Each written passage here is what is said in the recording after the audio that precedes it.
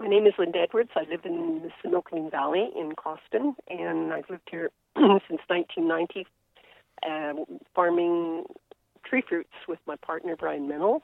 We are now retired, or working at being retired. We lease out our home property and sold our main property, but we're involved also in cost and cold storage, which packs most of the fruit that's sold outside of farmers' markets. That's Linda Edwards, who's my guest today on the Ruminant Podcast. Linda is an organic orchardist and organic farming advocate and activist who I invited on the show to tell us about the Arctic apple, which is, to my knowledge, the newest genetically modified organism to be approved for commercial use and for eating in North America.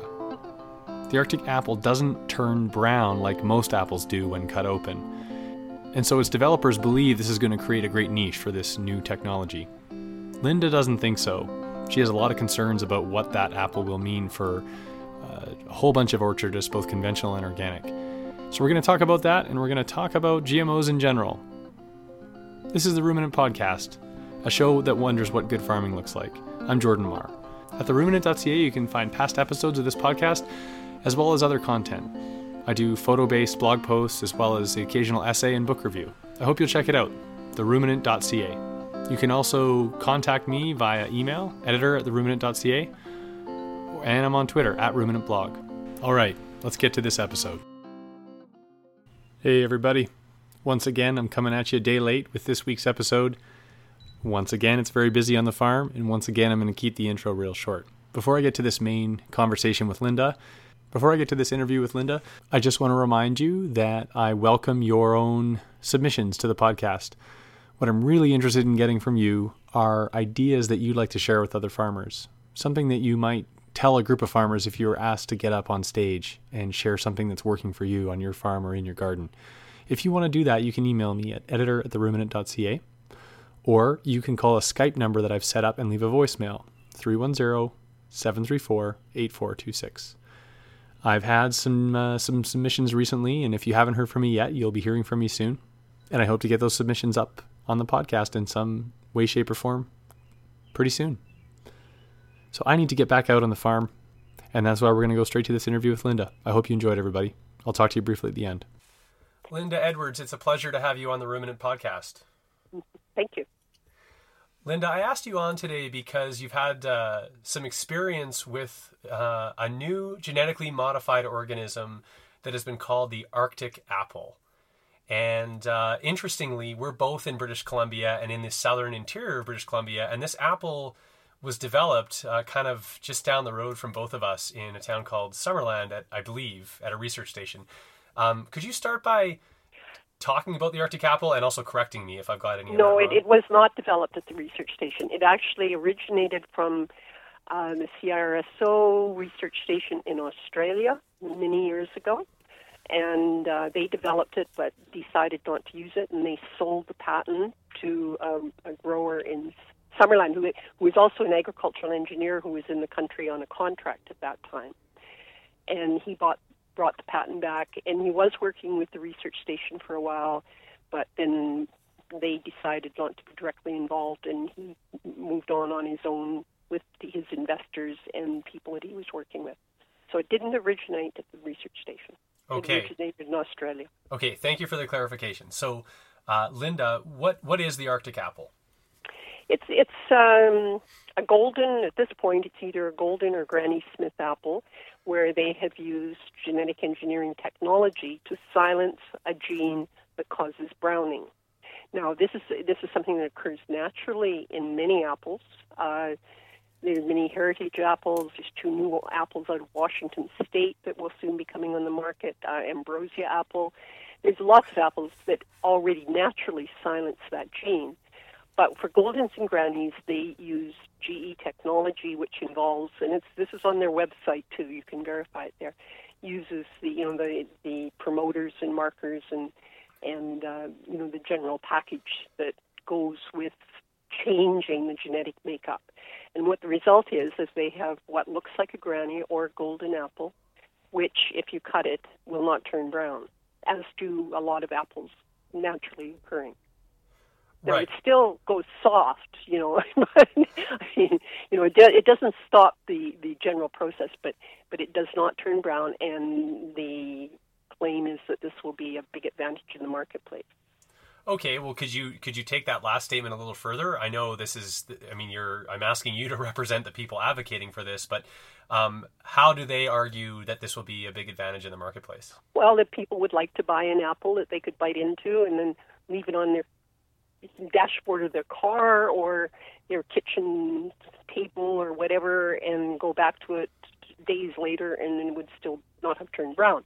But the real market, quite possibly, is, and that they're looking at, is more for processed apples, sliced apples at McDonald's, salads, to be for use in salads, salad bars.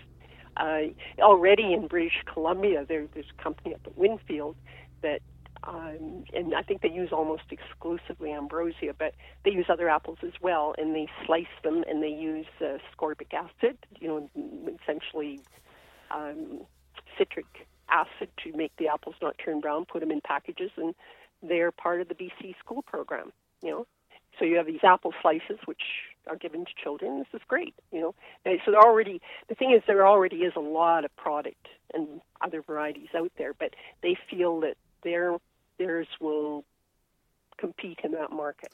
And is part of the reason they feel that because of other properties of the Granny Smith and the Goldens that are otherwise desirable, but for the fact that they tend to brown? That's the only. Well, normally Grannies and Goldens would brown very quickly if you cut them, but otherwise they claim their apples are identical to Grannies and Goldens. And I don't know if you've ever gone shopping for Grannies and Goldens, but they're old varieties. They're wonderful varieties. In fact, this Golden Delicious is still one of the best apples if it's picked at the right time. But Goldens are probably the lean apple worldwide that's produced the most. They are old apples. They're in the stores, but because there's new, Honeycrisp and Pink Lady and all new varieties, that they tend to be the lower priced apples in the store. So, and they claim that their Granny and Golden are exactly the same, except they will not turn brown when you cut them. So when you go to the store, if they were selling these as dessert apples, I don't think they're going to be labeled, but they'd be being sold at quite a low price if they wanted to compete with what's already there. Right. Okay. So presumably part of the selling point, though, is that, look, because this company wants to sell these to orchardists, essentially. I mean, there's probably a tiny market for backyard orchardists, but this is mainly for commercial apple production.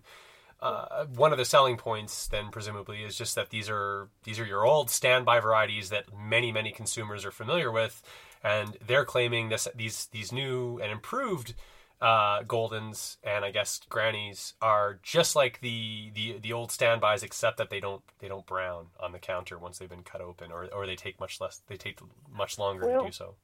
It's just that I do not know of any growers, conventional or organic, that are going to plant these. Now, there may be some out there, but the conventional industry has reaffirmed over and over again that they're not interested in it, and certainly organically we're not.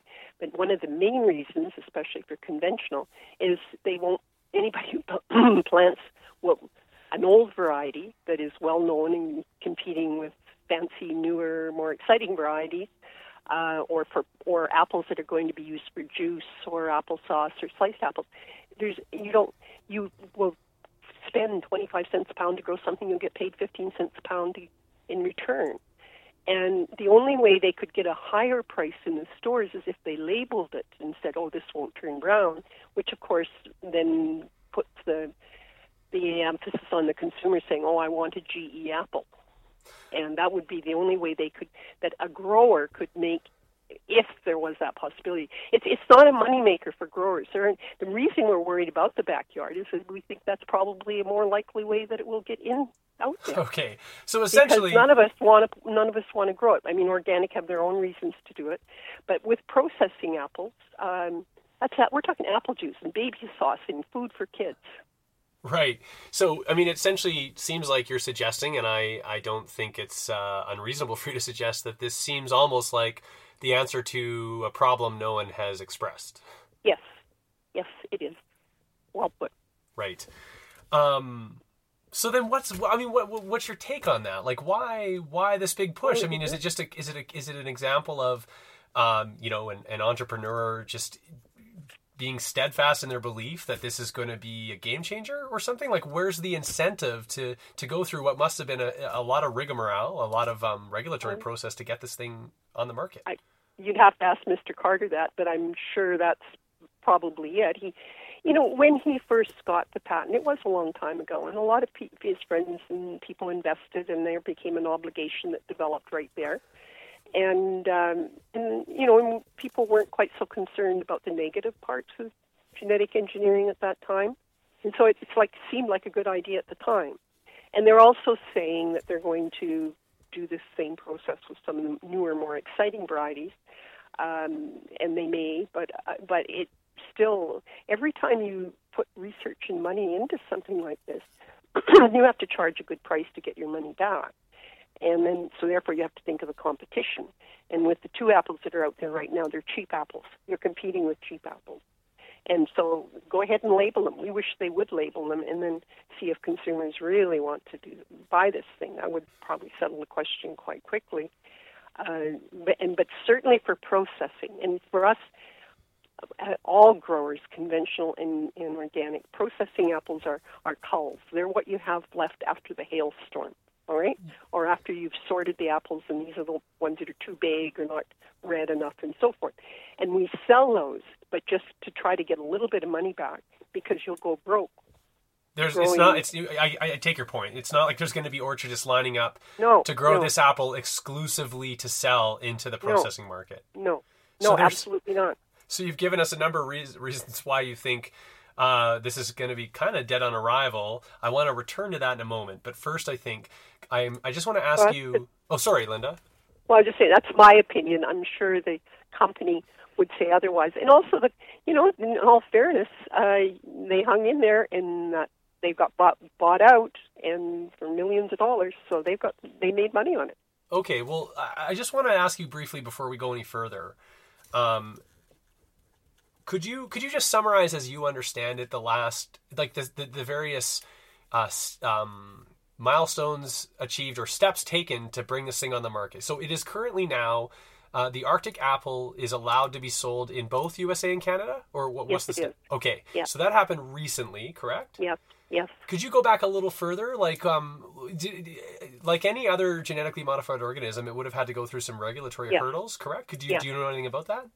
Well, broadly, in both Canada and the U.S., CFIA in Canada, the UK in the U.S., or the USDA, anything they have to be reviewed to see if they are harmful to the environment or humans. There's nothing in there about markets, no concern about organics.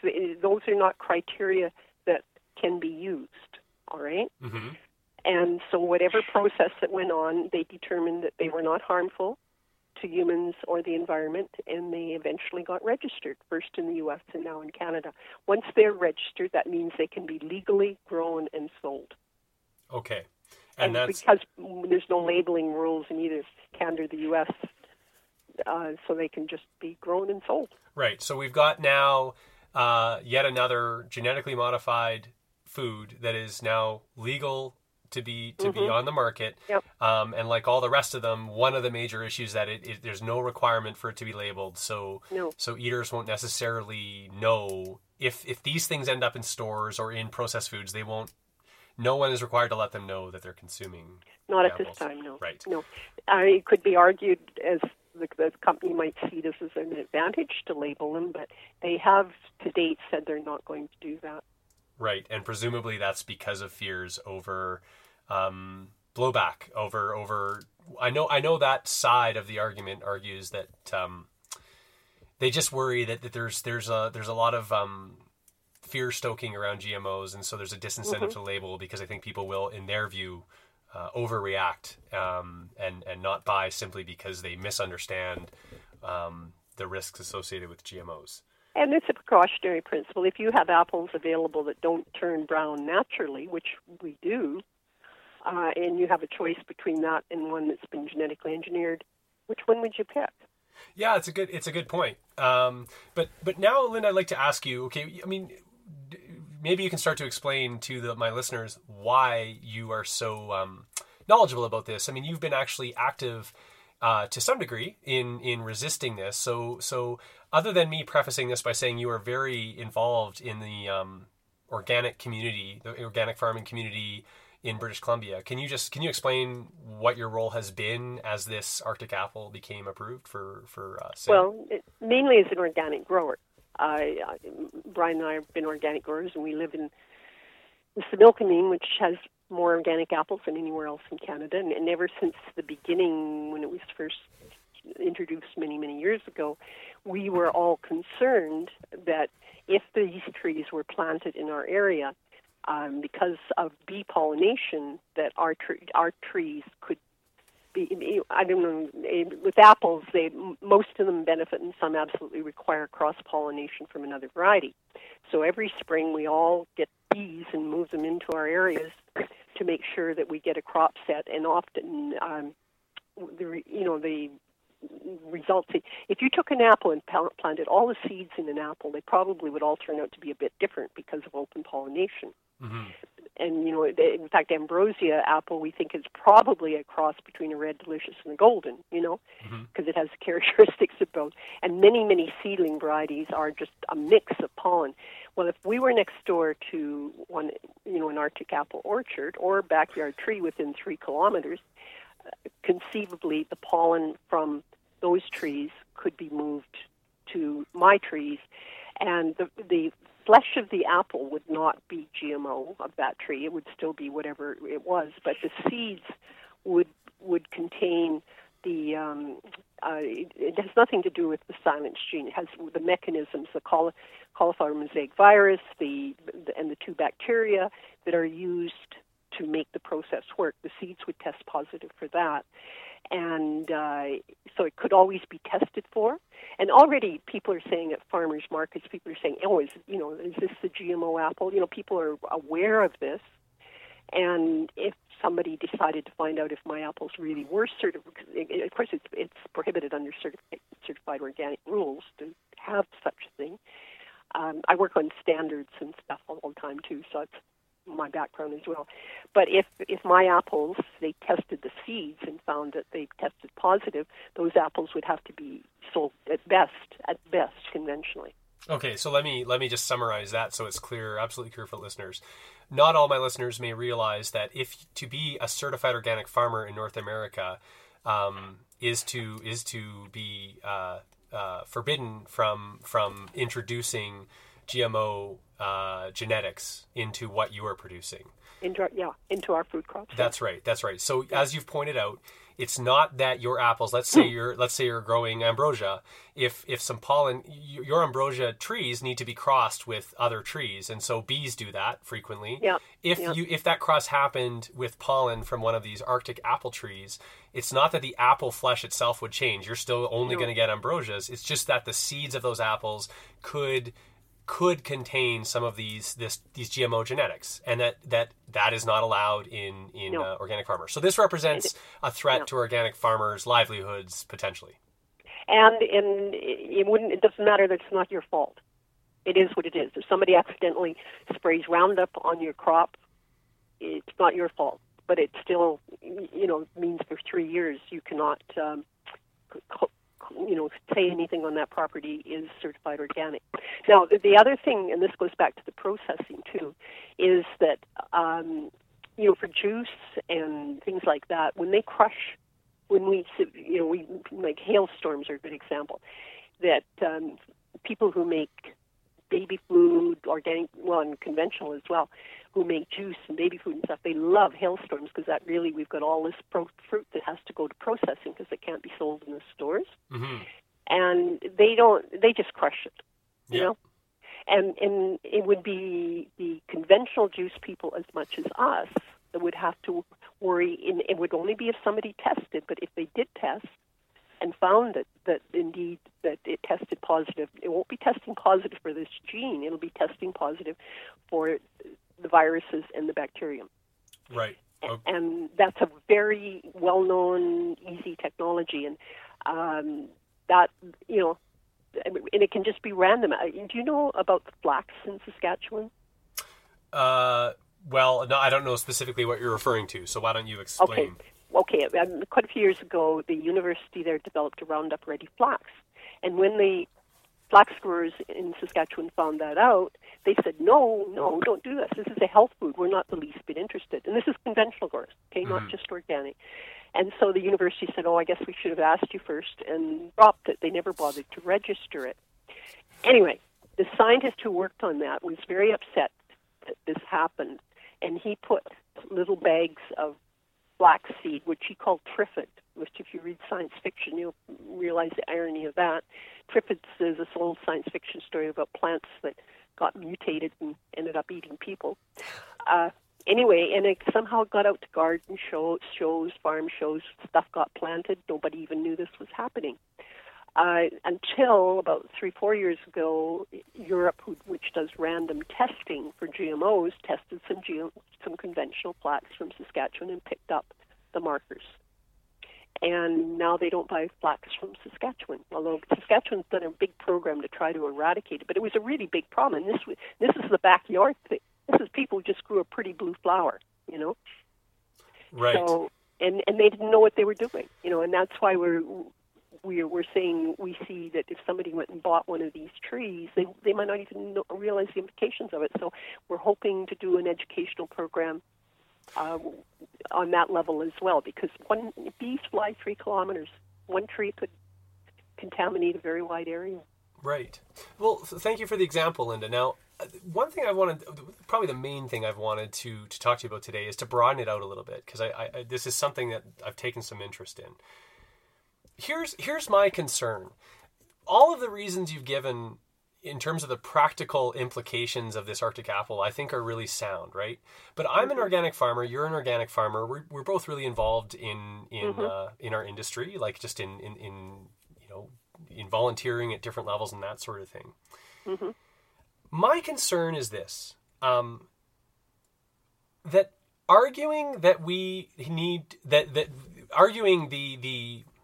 arguing for for stopping the introduction of this apple because it's not allowed in organics is not.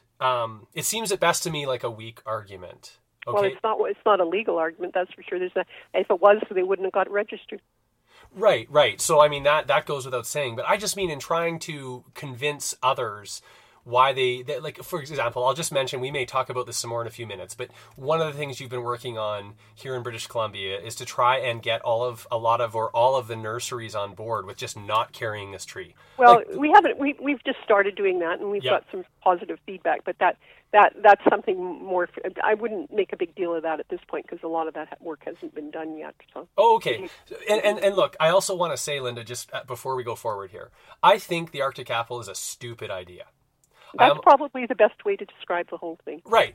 So we're on the same page there. Okay. I also, for the most part, think most of the examples of GMOs that have made it to market are not a good idea for agriculture. Okay? Like I'm no. All right. However, I still have concerns that in trying to prevent the spread of them, we're using arguments like, well, we shouldn't have it because it's not allowed in organics. It's circular logic. That's not the reason. No, hold it. That's only one of the reasons. The conventional growers don't want it either. They don't, the same as us, they don't need it, they don't want it, and they're worried about the market just as much as we are. So it's not just organic. Okay, and that's totally fair, but I think my argument still applies. I'm not saying we shouldn't be fighting it. As I've said, I think it's a dumb idea. I just don't see the efficacy, and I actually see some risk in trying to educate everybody, the people who might buy it for their backyard, the nurseries and whatnot, in relying on the argument, look, this is going to hurt me. It's going to hurt organic growers because it's not allowed in organics. Because that in and of itself isn't to me a sound argument. It's just to give you an example. I'm not a very religious person, Linda. So if someone comes up to me and says, you shouldn't do this because and I say because why, and they say because the Bible says you shouldn't do it, that's not a compelling argument to me.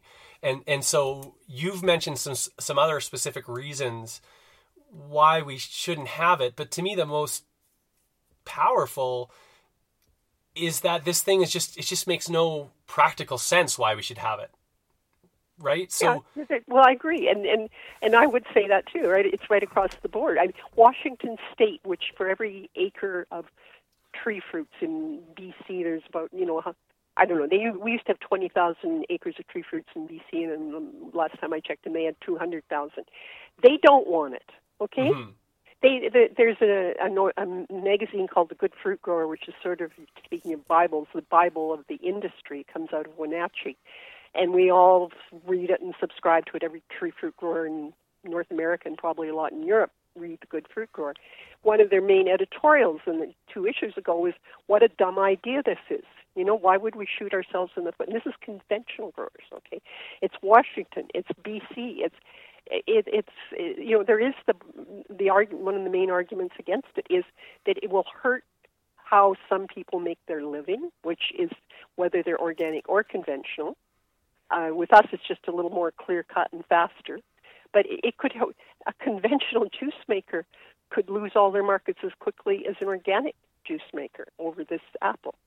And consequently, the growers, and all the infrastructure in agriculture that's based on that are grievously hurt. And you're not supposed to be able to go and hurt people's livelihood unless there's Right. But I think good reason. But Linda, I think you then have to ask the question: why is it going to hurt the organic grower's livelihood? Well, the answer is because it's not allowed. But then, couldn't you just as easily say, well, then why doesn't organics allow it? Like, you could still prevent organic farmers from physically buying the trees, but the rules could conceivably be changed to allow for those genetics to be there. Like, it's not. Why would we do that? I'm sorry. I'm sorry. I don't agree with the point I think you're trying to make. I think it's sort of like saying somebody with a special health condition shouldn't be able to make any claim for something, or somebody who is a small grower versus a big. I don't see where your argument's going in this case. Okay, well, I'll try and explain it a little bit better. I don't think it's the same. Your example about the person with a special health condition. If they can demonstrate that they actually have a condition, then I think most reasonable people want to make accommodations for them. But I guess what this gets back to is the reasons why maybe we should talk about this a bit. Why GMOs are not allowed in organic agriculture? Because I just don't think it's enough to say, well, because they're not allowed. Where they're not allowed because we consider under the precautionary principle and being supported by a fair amount of research out there that's increasing all the time, that these are not as, it's like pesticides. It's exactly the same thing as pesticides in many, many ways. Although now we know more about pesticides and we can argue even more vehemently why we don't use organophosphates, all right? Mm-hmm. But I'm old enough to remember when organophosphates first came out, and in fact I can remember when DDT was used, all right? Mm-hmm. And it was so much better than lead arsenate and the other things that had preceded it, that my father and all these people started using it, and it didn't make you sick. You could go and apply it for grasshoppers, and you didn't throw up afterwards. Mm-hmm. And it was like, oh, this is just so amazing. This is a great, well, all right, history moves on. Organophosphates and carbamates replaced DDT when the dangers of those things were known.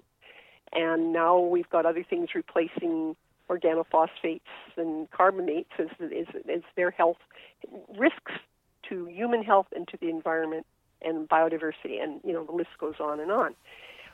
There is that kind of evidence is starting to, and organics has led the way in using the precautionary principle and saying, look, we're pretty sure there are no silver bullets out there, all right? Mm-hmm. And so we're not going to use these pesticides. We're not using the nicotinides.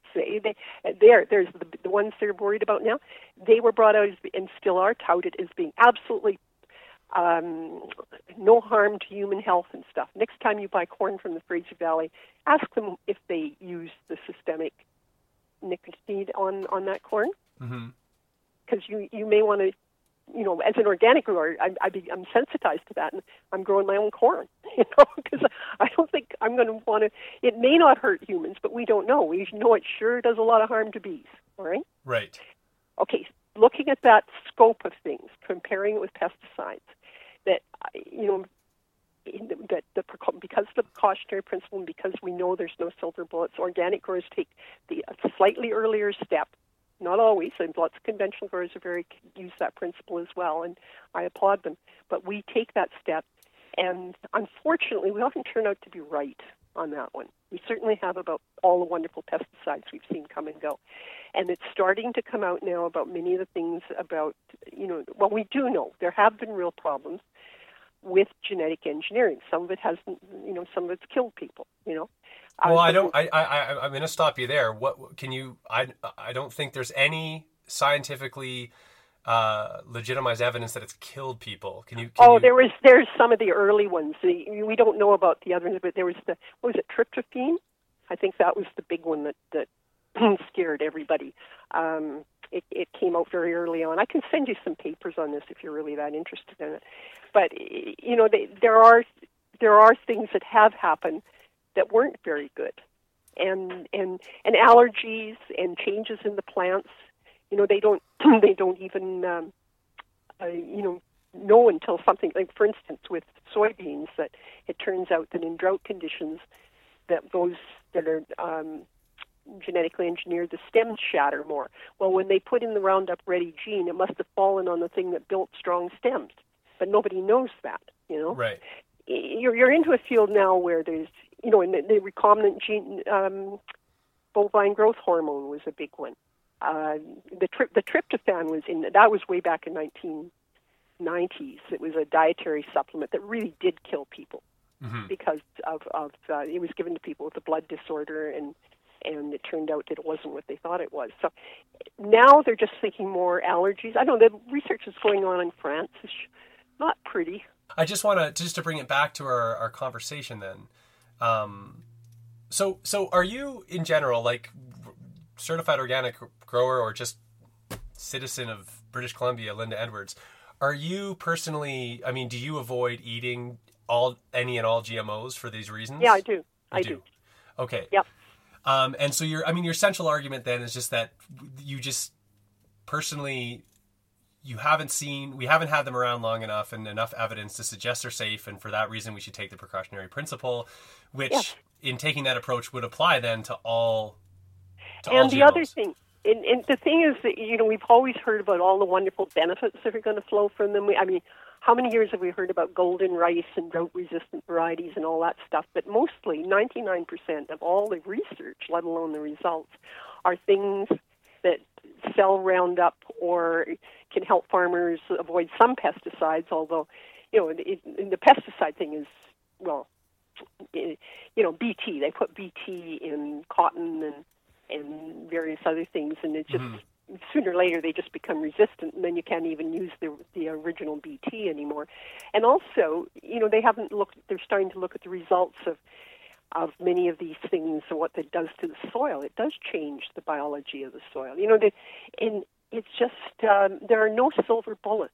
There's always a downside. Now, if they really, truly came up with something that was wonderful and could stand the test of time and researching that really made the world a better place, for biodiversity, human beings, I would consider it. But and I follow the literature, and I'm still waiting.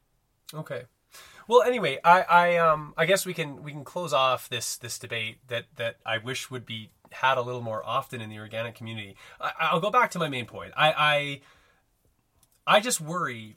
I worry for the movement down the line when we start to rely too much on, it's not allowed in organics and that's why we shouldn't have GMOs. But wait a minute, nobody just says that, okay? You just said it, but it's never intended to just be we just don't allow it and therefore we don't do it. There are reasons we don't allow it. Right, I agree. I agree with you, and you've just outlined some of the arguments. I don't think those arguments are explained enough. I personally feel like this stuff gets dumbed down a lot for the general public, there's a real emphasis on the fear-mongering. And look, one difference we have between us is I am much less concerned about the health effects of consuming this stuff. I think mainstream science has been fairly consistent so far in rejecting the notion that the ones on the market are dangerous for us. Now, I know we're not going to agree on that, Linda, and that's fine. Well, we don't know. I would mostly say we don't know. And that's... Except there have been with, the recombinant DNA, we actually some of our scientists pointed that out for us. We didn't register that for cattle. There have been these other things in the past that have shown up. The main thing is we don't know, and there's not a lot, it's just beginning, more and more research is going on, but we were just sold all the benefits without looking at any of the side effects. And, if you have children, there's a whole, do you really want to take a chance on something showing up years later because you weren't concerned about something like this? Right, but we could get down a crazy rabbit hole debating just what it means to how far to take the precautionary principle. And again, Linda, my intention in this conversation is not to convince you of my point of view at all. You only do it if there's a really good reason to do it. All right? Yeah, right. Arguably there have been. You're not going to hear me making fervent or passionate arguments for Roundup Ready crops, for BT corn. The very first GMO on the market, to my knowledge, was the one for the virus with papayas in Hawaii, and I think arguably on the whole that's been very beneficial for that industry without any of the environmental effects of some of these more modern Monsanto driven technologies. But I don't know about that one. Oh, okay. And it wasn't the first. The first was canola and soybeans and all those crops. I'm not sure about that. I think papaya is frequently held up as one of the first ones to get going. But anyway, again, I worry. I just wish we could keep the discourse up, focused on some of the specific reasons. It sounds like you're suggesting you think I'm setting up a straw man argument, that's not actually happening. But you and I sit on a board in which we were discussing the possibility of approaching, as the organic community as a whole, as a voice, approaching some of the nurseries and explaining to them that we would rather not see them carry this Arctic apple. It sounded to me like the suggestion was we were going to really try and emphasize the fact that that's really bad for the livelihoods of organic growers because it's not allowed in organic agriculture. No, I have told you this 3 or 4 times, and I'm starting to get a little bit upset about it. Okay. It is not just for organic growers. Yeah. It's for consumers, having the right to know what they're consuming. And if they would label this thing, that would make such a big difference. It's for conventional growers as well as there are way more conventional growers out there than organic. It's for all of those things. It is not, I never make the argument just for organic growers. Okay. Fortunately for organics, we're in a position where we're a little more organized. But they're not. No, you talk to the BCFGA, BC Fruit Growers Association. They make formal motions at meetings against this. Phone Glenn Lucas. It's not, I am not just saying it's organics, and I'm not setting it up just to be something for organics. It's for consumers. And, knowing what's in their apple juice, knowing what's in their apples when they go to McDonald's. In fact, somebody told me, you might want to verify that, but McDonald's is saying they're not going to buy, antibiotic, GMO stuff and things like that. And it's for my conventional neighbors who will be just as upset if somebody plants a backyard tree next to them as I will be. Right.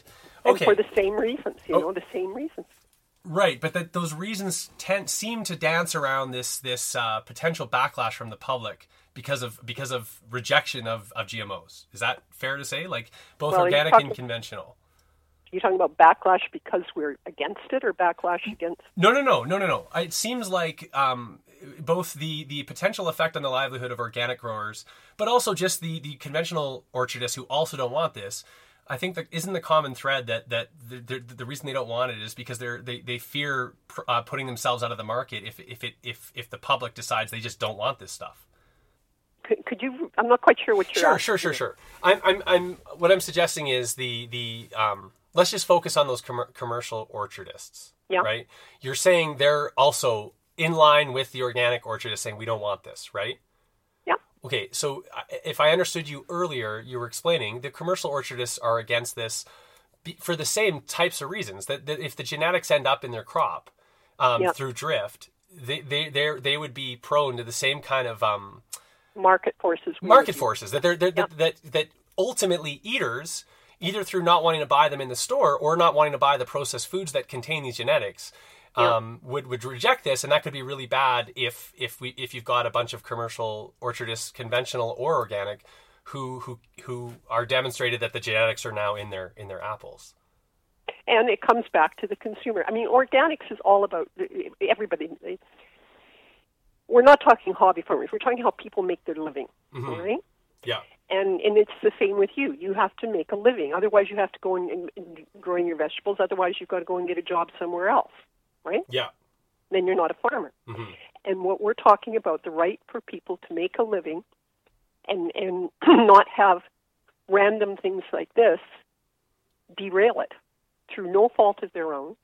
If they would label it, if they had to label, tell us where these orchards are and label this product when it goes to the marketplace, fine. But that isn't going to happen, and it's not going to happen in apple slices in kids' school programs, and it's not going to happen in apple juice at Sunripe. And therefore, consumers, and that's what that's what certified organic's all about, and that's what ethics in farming is all about. The consumer has the choice of what they want, and you give them these rules, and they make the choice, and if they pick yours, good on you, right? Yeah, but it sounds like you're saying if only that were happening, then you wouldn't be so concerned. But no, I would be concerned from a scientific point of view, and a lot of others about the health things. It's the same reason I don't let my grandchildren eat conventional beef or chicken because of the antibiotics and growth hormones, all that kind of stuff. Right. See, the more and more we're finding these things out, and we can make choices. Yeah. And certified organic ensures, I think that my grandchildren aren't going to consume these things, which definitely would negatively affect their lives. And as more and more research is done on some of these other things, maybe some of them won't be harmful, but maybe some of them will. What kind of lottery do you want to play in, Right.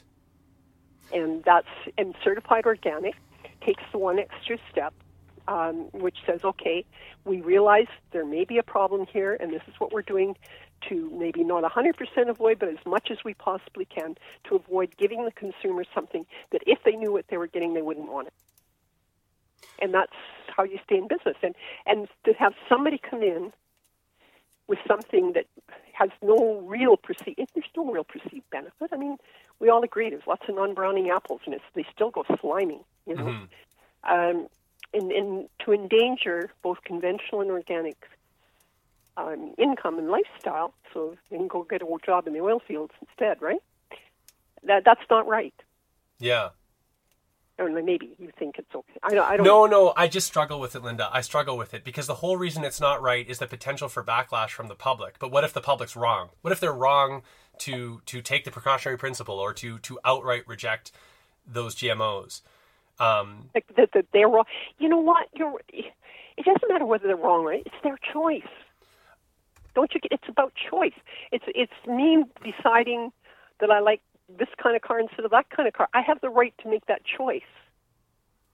And the backlash from the public, I think, is more because they aren't going to be able to know and make the choice. And interestingly enough, an awful lot of them make the choice for organics when they know. Right.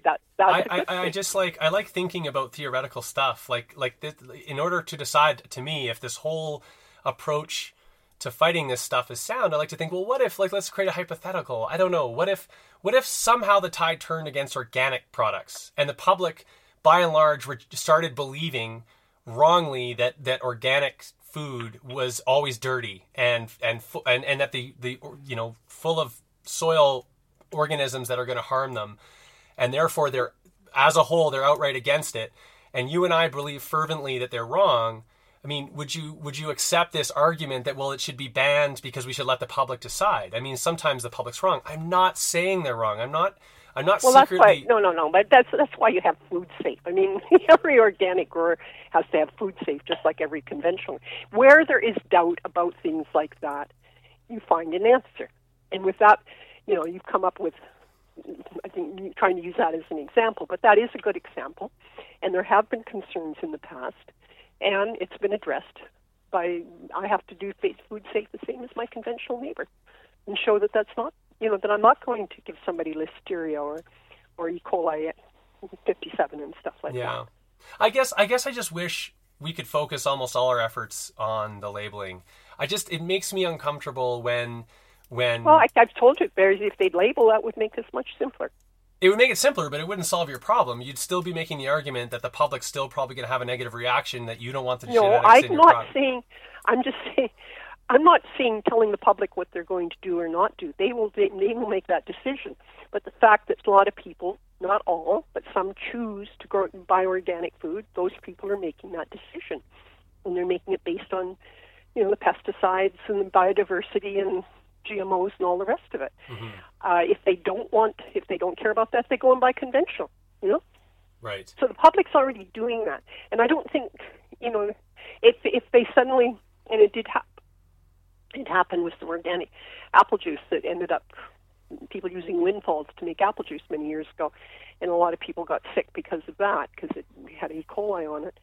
And there was a huge backlash. But then everybody tightened up and did the right thing, and hopefully the rules are now in place. And if somebody violates those, then it's on them. It's not on the industry. Right.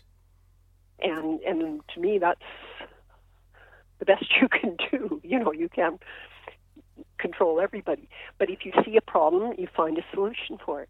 And for many people, they're concerned probably mostly about pesticides that are harmful. That's one of the reasons they choose organics. That's how they deal with that. And we can give them some assurance. And it's not just our word for it. We test. Mm-hmm. You know that. There's testing, random and otherwise, going on all the time. We can give them assurance that we aren't doing that. And if it turns out it's that even accidental, then we cannot claim that food is organic. Right. Even if it's not our fault. So, and as long as people are making that decision based on that information, that's the way the world is. Some might not care. Some don't. So what's, just to close off here, Linda, what's your hope for the kind of the best case scenario in terms of how this plays out?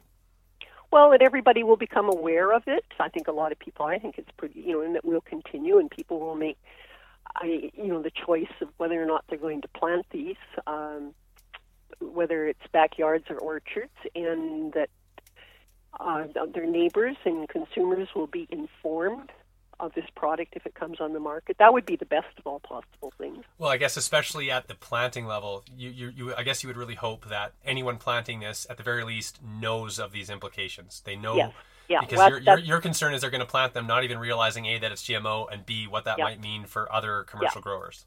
Yeah, and so that's our, some of us are taking that on as our responsibility. If they still want to go and do it, fine, but please tell us so that we can take precautionary, I don't know what we would do, but anyway, that we would know that that's a possibility.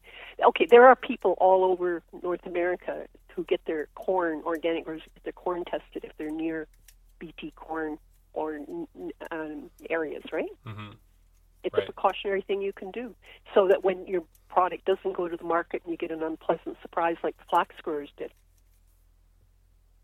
Right. So, knowledge. It's all about knowledge. We want people to be aware of it, and I would be the first to say I don't think it's going to poison anybody, but we don't know what more things we'll know in the future, the same as we didn't know about DDT or organophosphates or the nicotinides and all the rest. It's all anything's possible. I guess so. Here's the one thing I don't think is possible, and you're so much more experienced in the community, in the organic community than I am. So maybe you have some insight. I don't believe it's possible. Like, you've talked a lot. You've made a very compelling case for why to employ the precautionary principle and why it's been employed in the case of GMOs with regards to certified organic agriculture. I cannot imagine a time, though, when the community would be satisfied enough. It doesn't matter what science comes out, where we'd say, oh, actually, it turns out it looks pretty safe, and we're gonna lift the ban on Linda's apples having those genetics in them. I just can't. I don't think that's possible. Just in practical terms, that's where I'm concerned. I mean, we can talk about precautionary principles is a decent approach to this stuff, but have we had conversations as a community about the point at which we'd say, no, I think the science is sound and we can lift that ban? Well, we haven't. Lots of people are making those arguments all the time, in favor of all the, the GMO alfalfa is not going to hurt anybody, blah, blah, blah, all that kind of stuff. We don't have to do that because there's lots of other people making those arguments all the time. And it comes back to the consumers, whether or not they're going to listen to that or listen to the precautionary thing. If I remember, I said if somebody came out with something that saved lives, like I think 3D printing, some of the stuff going on 3D printing is absolutely amazing, because it's restoring smashed vertebrae and stuff. So I'm not going to argue against that, But but until that happens, until you don't say black or white. You do it based on best information available and historical context, and knowing there are no silver bullets. The fact that it's not the gene that they fool with that's the problem. Whether naturally occurring apples have a non-browning gene. Mm-hmm. A lot of them do, but sometimes it is where they were going to put that fish. There's GMOs where they're putting genes from different species in, and then there's like the Arctic apple where it was more like silencing a gene within the but it's the mechanism. Apple. It's the mechanism Mm-hmm. they use, which. Fair enough. And that, it gets really, really tough in this debate because there's very confident people giving scientific evidence on both sides, right? Like it makes it very, very difficult. Very difficult. Well, there's way more of them making arguments for GMOs. But Linda, except like major institutions like the National Academy of Sciences. The same institutions that we go to confirm climate change evidence. Yeah. We're, as a movement in the organics, I think it's fair to say we tend to still say no, they're compromised when it comes to making their pronouncements about GMOs, and it makes it very, very difficult for people to come to like an informed decision. Well, I'm not sure about that. I think people are a lot smarter than we think they are sometimes, and people do tend to education. That's what it's all about: getting information out, letting people be aware of the range of information and research there, where there's doubt and where there's surety, which is not much of that in the world.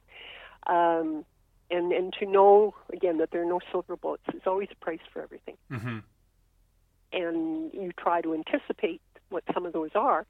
I grew up watching steroids and antibiotics being put into cattle. It's still done. 80% of all the antibiotics used in North America go to livestock. Mm-hmm. Mm-hmm. And nobody thought, isn't that wonderful? They can stick them in feedlots, make them eat grain that they're not supposed to eat. They don't get sick, and they gain weight faster. Now look at the horrible repercussions that are coming from that. Oh, absolutely. Absolutely. And look how hard it is to try and make changes, to reduce antibiotic use. Once it's an established practice, it's definitely very difficult. See, I'm old, you see. I've lived too long. I've seen all this stuff, and it's made me really believe in the precautionary principle. And also, I am also a scientist, and so, you present the details of how something's better or really helps something, I'll consider it. And I think most people would. It's just this weird thing, though, Linda, where like if you just allow for the possibility, simply the possibility that I do. No, okay, I believe you do. I believe you do. Sorry, I meant you. I didn't mean you. I mean you. All of us. If we allow for a possibility that one day the science is settled and it comes out in favor of that at the very least GMO is safe for human consumption, ones that get approved. Okay.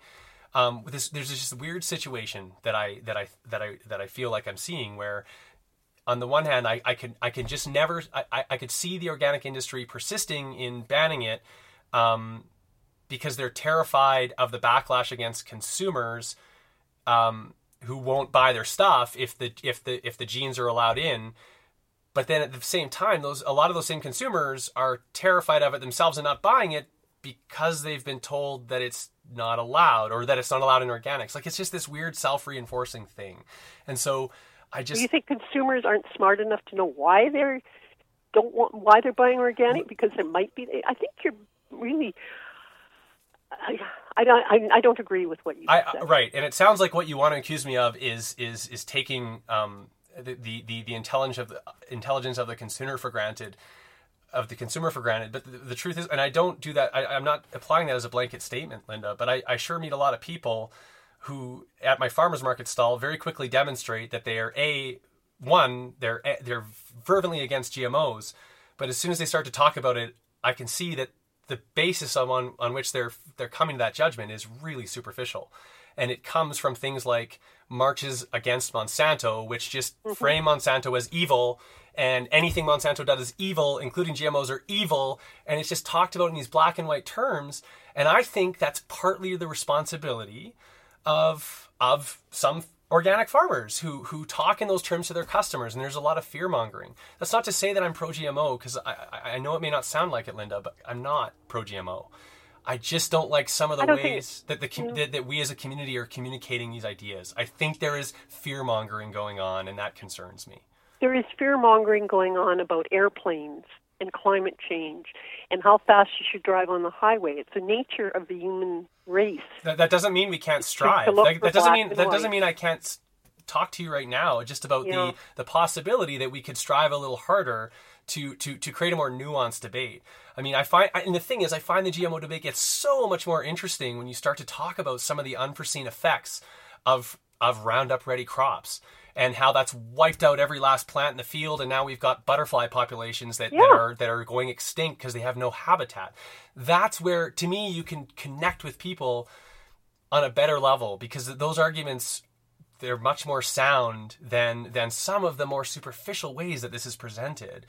Well, of course it's superficial. And there's some organic growers will do a great job of it, and others will do a lousy job. Some conventional growers, same thing. You get down to individuals. Some do a bit, some people don't have the time, energy, or the resources to perhaps be as educated as you might wish them to be. Mm-hmm. But it doesn't mean they won't find out if they have to. And if they do just sort of take what seems to be as superficial. Everybody likes some things in their life that they feel somebody else is taking care of. Like, I'm that way about airplanes, all right? Mm-hmm. I'm really hoping those mechanics that checked the airplane that I reluctantly get on in the first place, because I shouldn't be flying anywhere.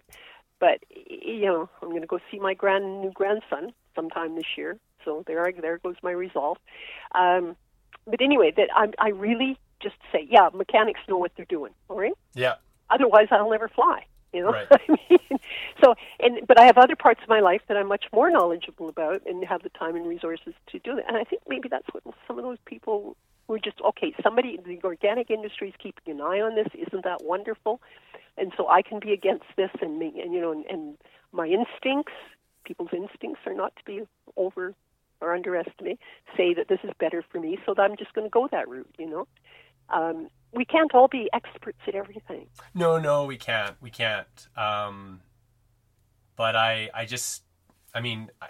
we're starting to go in circles here, and that's fine. Yeah, I just see examples of organic farmers in the markets, like specifically taking advantage of that fear to sell their products, and that I just don't think that's right. I just think it's problematic, and it could hurt the movement in the long run. But anyway, maybe not. What if it turns out that some of these things are really as bad as some people think they are? Mm-hmm.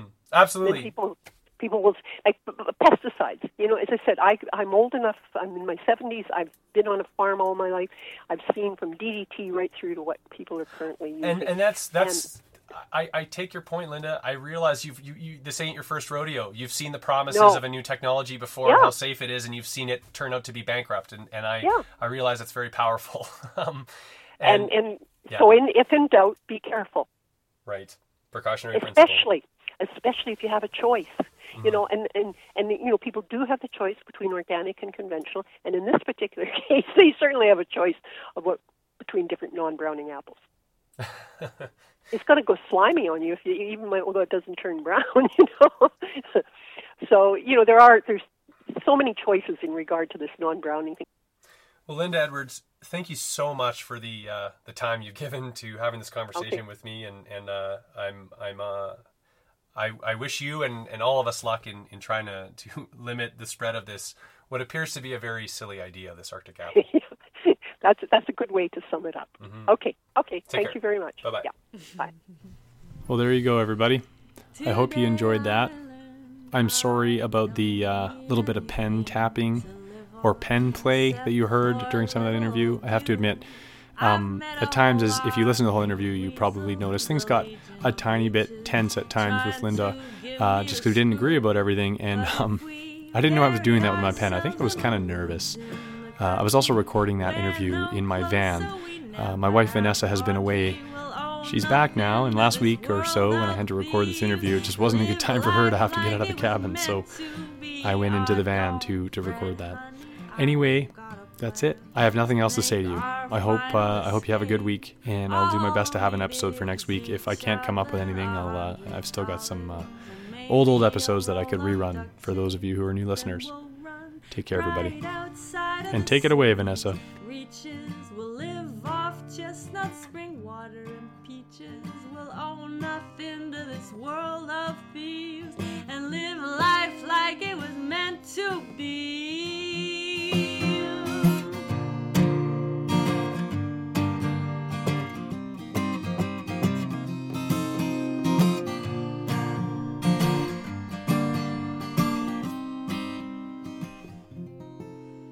Because why would we live in a place that don't want us, a place that is trying to bleed us dry?